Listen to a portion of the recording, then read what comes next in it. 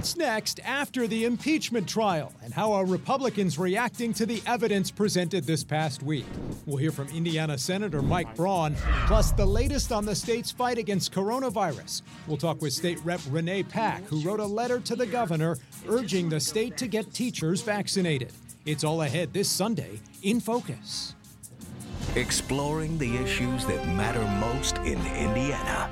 This is In Focus with Dan Spieler. The impeachment trial wrapping up with former President Donald Trump acquitted by the Senate for a second time, even after senators saw chilling surveillance footage of lawmakers and former Vice President Pence escaping the violent uprising on Capitol Hill last month.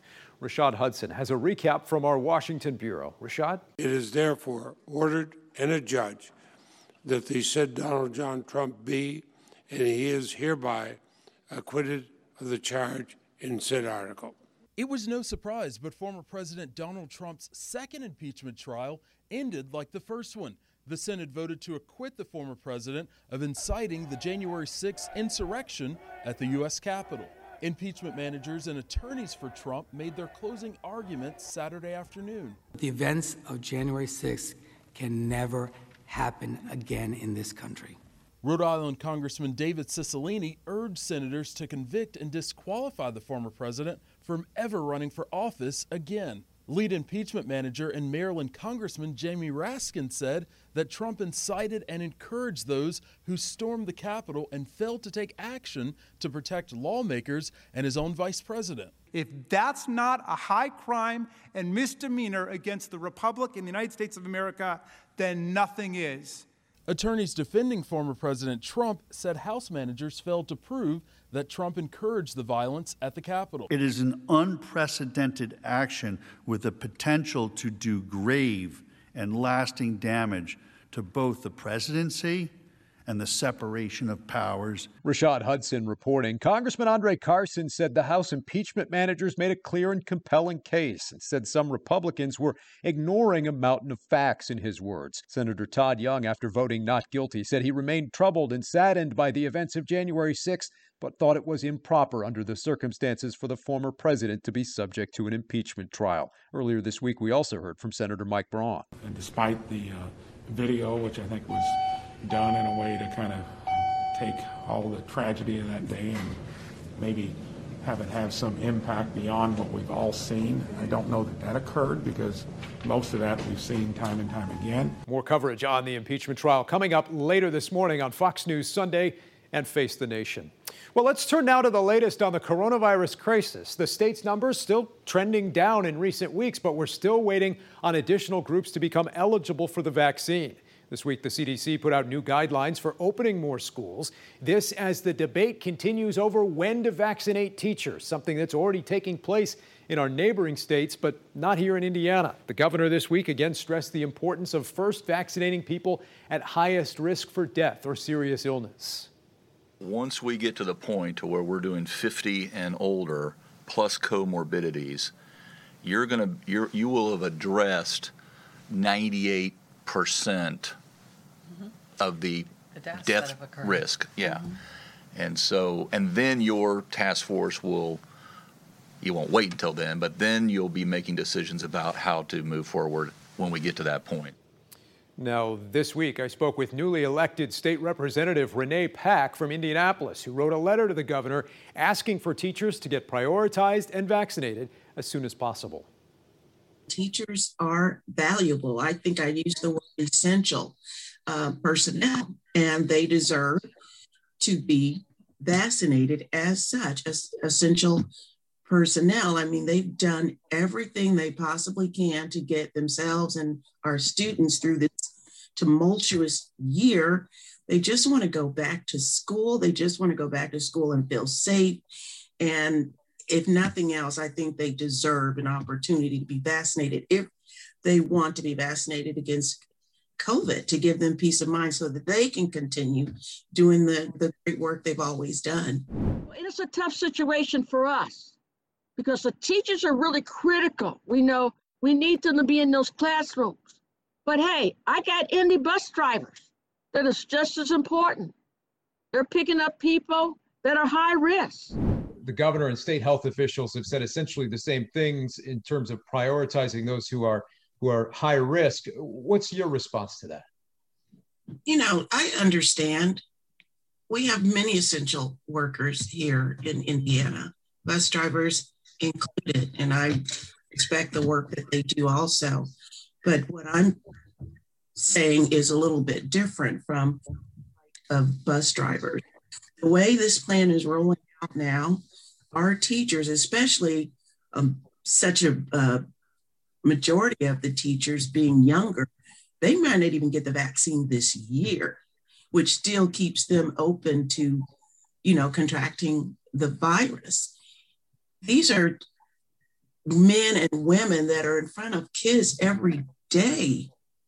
Every day, everybody's bringing in whatever, and there's such high risk, and they just want the freedom to teach. State Representative Renee Pact there, who's also spent time working in the Wayne Township schools. Also at the State House Thursday, House Republicans unveiled their 2-year budget plan. It puts more of a priority on school vouchers with less money for traditional public schools than Governor Holcomb's budget proposal. The GOP budget also cuts the cigarette tax hike proposal in half. There's also the bill that would protect businesses from lawsuits related to the pandemic. Some lawmakers want to encourage businesses to reopen without the fear of being sued, but some critics fear it could create obstacles for legal claims that have no connection to the pandemic. The quick and easy fix for this would be to just very clearly tie it to claims for illness or death related to COVID-19. This is, as I said earlier, mostly some comfort level for business owners, but it's not the drastic change that a lot of the opponents are trying to make it out to be. Senate Bill 1 just passed a third reading in the House and now heads to the governor. Also at the State House, a number of bills this session dealing with local control of government that could have a big impact here in Indianapolis. Some feel Republican lawmakers are going too far in their efforts to wield more control over the city government in Democratic-controlled Indianapolis. Kayla Sullivan has more. We need a better partnership. The Indianapolis Chamber of Commerce originated and helped circulate this letter to lawmakers urging them to resist interfering with local government. More than 60 Indy businesses and nonprofits signed on. Certainly want to take their thoughts and ideas into consideration and are doing that. But with some of these bills, there's some compelling reasons to try and move them forward. Just this session, lawmakers proposed to shift oversight of the Indianapolis Metropolitan Police Department from the mayor to a governor-appointed board. And they went against Governor Holcomb's veto on a bill that bans local government from regulating tenant-landlord matters.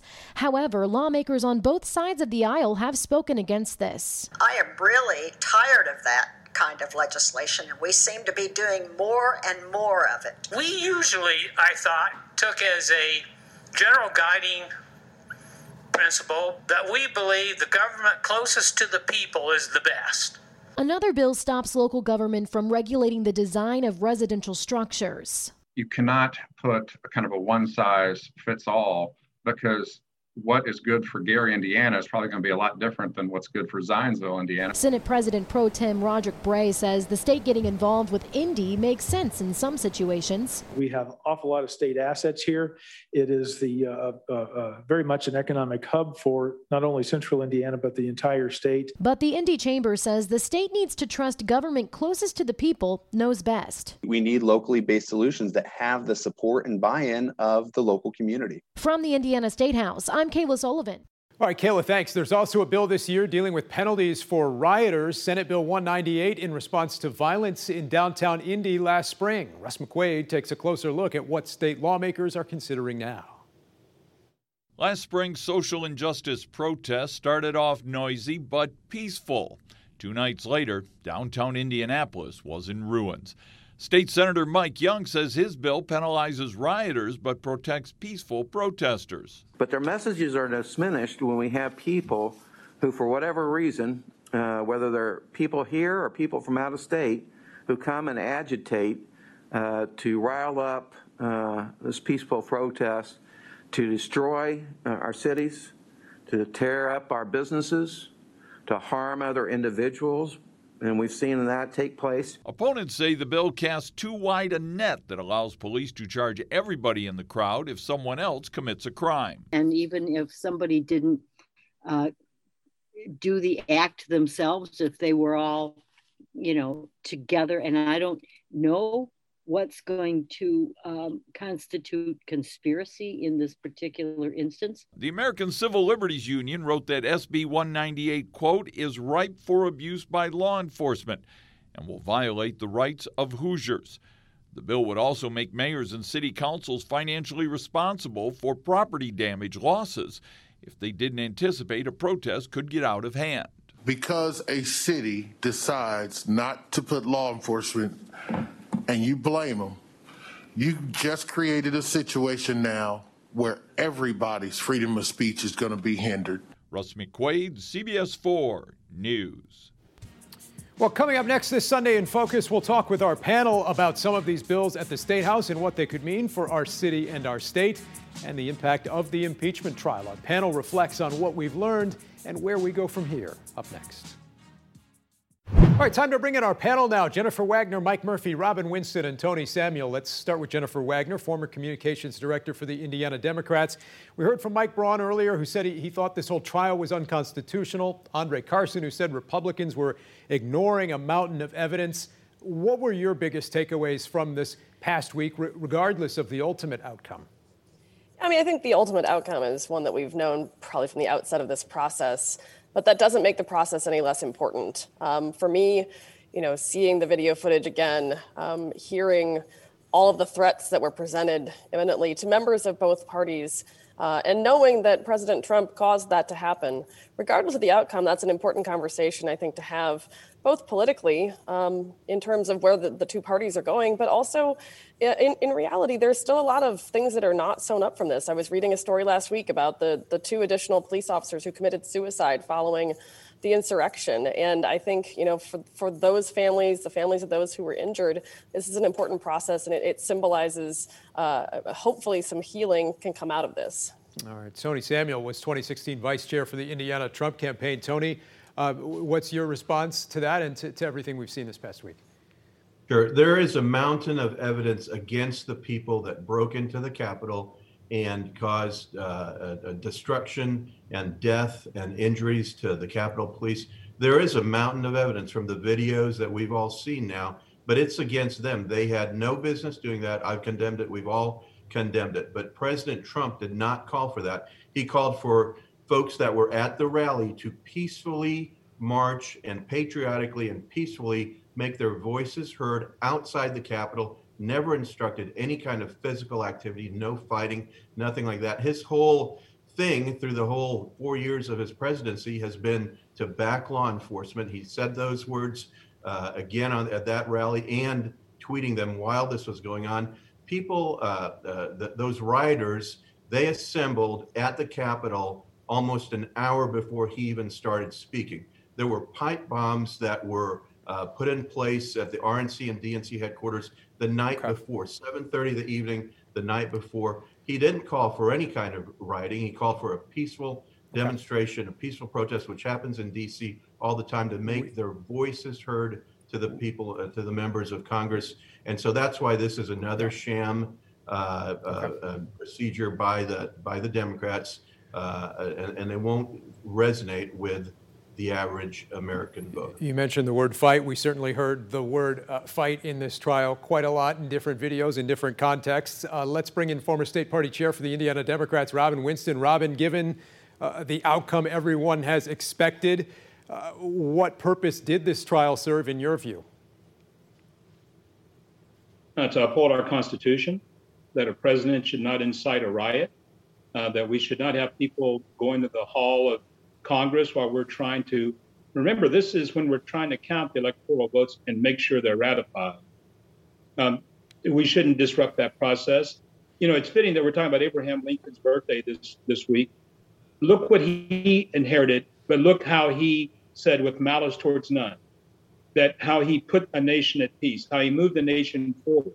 And he lost his life doing it. But the fact of the matter is, I always, when I hear these folks on the Senate floor and House floor talking about it was a peaceful protest, I don't think any of them stayed on the floor to find out if it was a peaceful protest. They bolted out of there also. And then about the president, this guy has the ultimate red phone. He knew what was going on. They could have deployed the DC National Guard.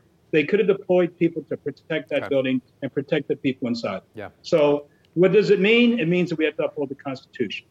All right, finally, we go to former GOP lawmaker Mike Murphy. Mike, we also heard a lot about former VP Mike Pence this week and the threat that he faced in the Capitol that day. Absolutely. A vote to acquit the former president was really a vote to condone what looked like was going to become an execution of our own vice president from the state of Indiana. So a vote to acquit was a vote to put Mike Pence's life and his family's life in such danger that he could have been imminently executed. Ultimately, as Peggy Noonan said, this was about whether we should have a republic that stands upon the rule of law, or whether any president, set aside Trump, any president in the future, has the right to incite an insurrection and essentially be an accessory to murder in the last 3 weeks of office without any accountability. And obviously a split somewhat there within the party about how to handle all this moving forward. Let's talk right now about the latest news from the Indiana State House. Changing gears here. Teachers calling for a place in line as the state tries to ramp up vaccinations. You also have a lot of back and forth this week about the General Assembly trying to take back some control from local governments and perhaps from the governor himself, Jennifer. It's one of my favorite annual State House activities, and since we've been dominated by Republicans for a long, long time, they get the blame for this. We trust locals. We trust y'all to do what's right by the people because you're closest to the people. And then, a little bit of time goes by, they're like, hang on, you're not doing it right. We need to come in here and tell you what to do. It's very patriarchal. This is not uncommon. We see this every session. It does seem to be a bit worse this session, with folks at the State House coming in and particularly targeting Indianapolis. And obviously we're a Democratic-led city. So that's a little frustrating to watch. As far as teachers go, gosh, I really do hope they prioritize them in the vaccine line. We got COVID from our kids' school, and my son's teacher right now has been out for 3 weeks with it, and they really do need to be protected.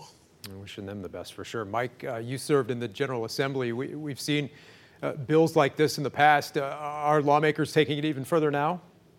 Well, they are. It's the nature of having a supermajority, frankly, where the speaker and the president pro tem, you can't control 70 people. It's always better to have a majority of maybe 54 or 55, where everybody knows they have to stay on the same team. But this debate over essentially what is the home rule debate has been going on since 1816, and maybe before during the territorial government. I don't know. That's before your time in the legislature, I believe.